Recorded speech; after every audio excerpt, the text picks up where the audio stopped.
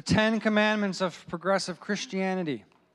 Let me remind you a couple of key principles that we've been keeping in mind.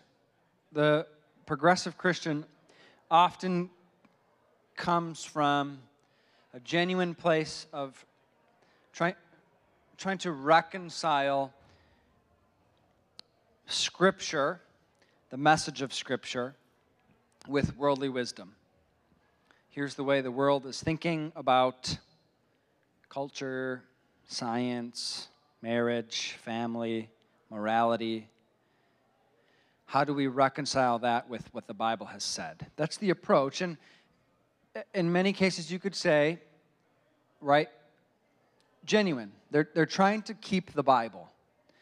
Unfortunately, as we've been saying each week, what they end up holding on to are half-truths. And half-truths are often a great lie. And so what begins as a pretty honest endeavor to have the Bible and worldly wisdom ends up in a place that resembles no orthodoxy at all, right? What we take on in this little booklet is way down the line, right? So we talk about Jesus not being the object of worship. That was commandment 1. Now, many progressives, I mentioned that there's a vein of this in our denomination. I would be surprised if you found a progressive Christian in the Christian Reformed Church who would say, Jesus is not God.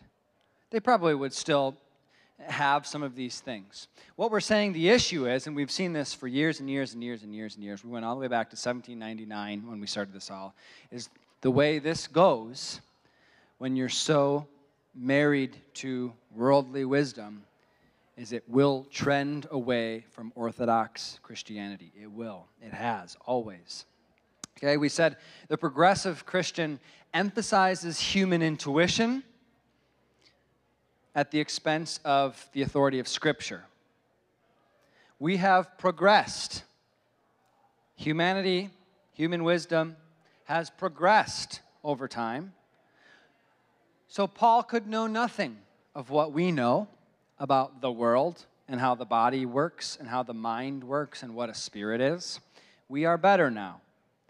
We have better human intuition than the Bible could give us, right?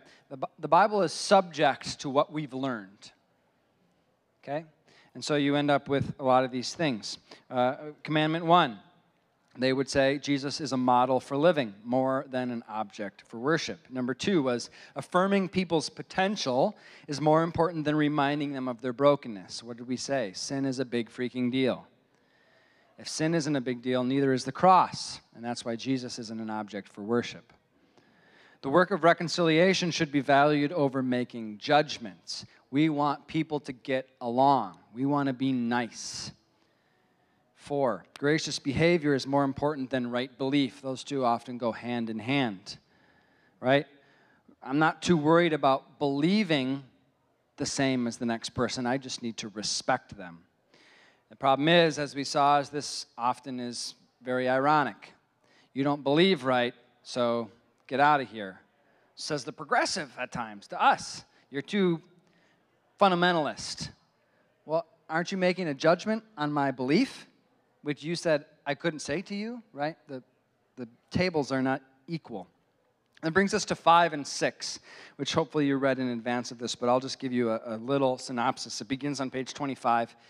I think the crux of the issue in both Commandment 5 and Commandment 6 is the relativizing of truth. So, can truth be absolute over time and space? Are there things that are just true? Is 2 plus 2 4? Always. Yeah. The progressive would agree with that, by the way. But there's a movement in culture that says we cannot really know with much certainty very much. It's not much we can know with real certainty, right? And so they say in Commandment 5, inviting questions is more valuable than supplying answers. Now, I gave a little shot at the denomination last week, and I will again. If you read a lot of the things that come in some of our publications, it has a lot to do with wondering. Wonder is an important word in the denomination, or sitting with, or thinking through, right? There's this attitude that we just have to be thoughtful. One of my favorite quotes, and I don't think it's a Christian quote, but I love it. It says, "An open mind is like an open mouth. It's meant to close on something." But the attitude in progressive Christianity is just openness for openness' sake. The best posture is an open posture.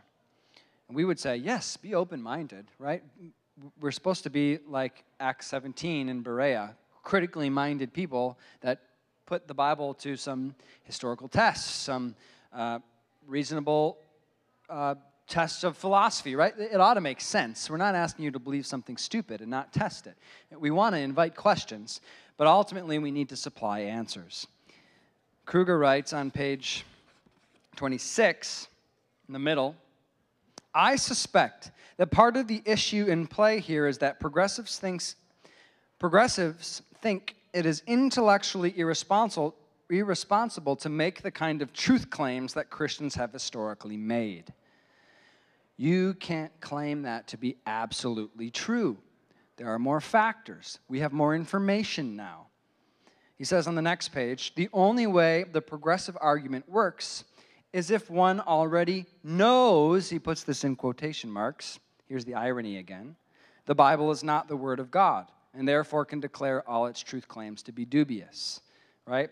You have to come to a place where you know with certainty that the Bible is not absolutely true.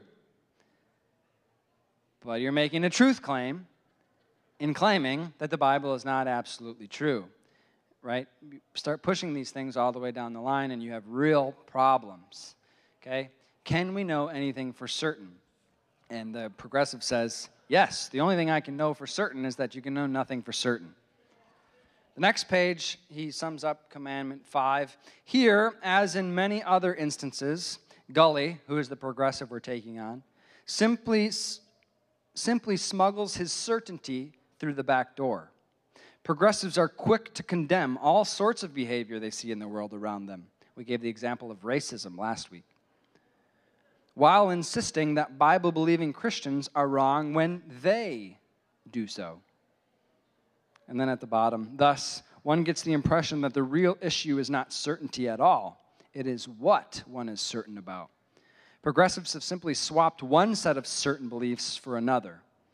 We all have things we are certain about, things we believe to be true and real. The key question involves the basis for our certainty. Christians base their certainty on God's Word. Right? We hold God's Word to be absolutely true, a high authority for us, certainly way high and above human intuition. Progressives have flipped that. The Bible is subject to human intuition. And chapter 6, Commandment 6, goes right along with that same thing. If we can't know things for certain, the institution of the church can have no dogma. There can be nothing that the church holds that we can't tweak or test or change based on what we learn. The church can teach nothing with absolute certainty. Commandment 6 says, encouraging the personal search is more important than group uniformity. Kruger writes on page 30, the problem is that hidden within this approach is an enormous and unspoken assumption, namely that God has not clearly revealed himself, nor has he clearly revealed a message about salvation. Indeed, the assumption underlying this entire progressive narrative is that religion is about humans finding God, rather than about God who has revealed himself to humans. And then he sums up everything in the missing the message paragraph that begins on 32. I think this applies to both commandments 5 and 6. Thus, I believe the sixth progressive commandment suffers from a number of assumptions or misunderstandings. It assumes there's no absolute truth without proving such a thing. It assumes that the church doesn't welcome questions when, generally speaking, it does. That's my experience. And it misunderstands the nature and purpose of church discipline, which is for the good of the recipient. Even more fundamentally, the progressive position misses the core Christian message. Christianity is not about mankind's never-ending journey to God, but about God's completed journey to us, to save us from our sins. As John reminds us, in this is love, not that we have loved God, but that he loved us and sent his Son to be the propitiation for our sins. So as you read chapters 5 and 6 or heard that little paragraph synopsis of each, what thoughts or questions do you have?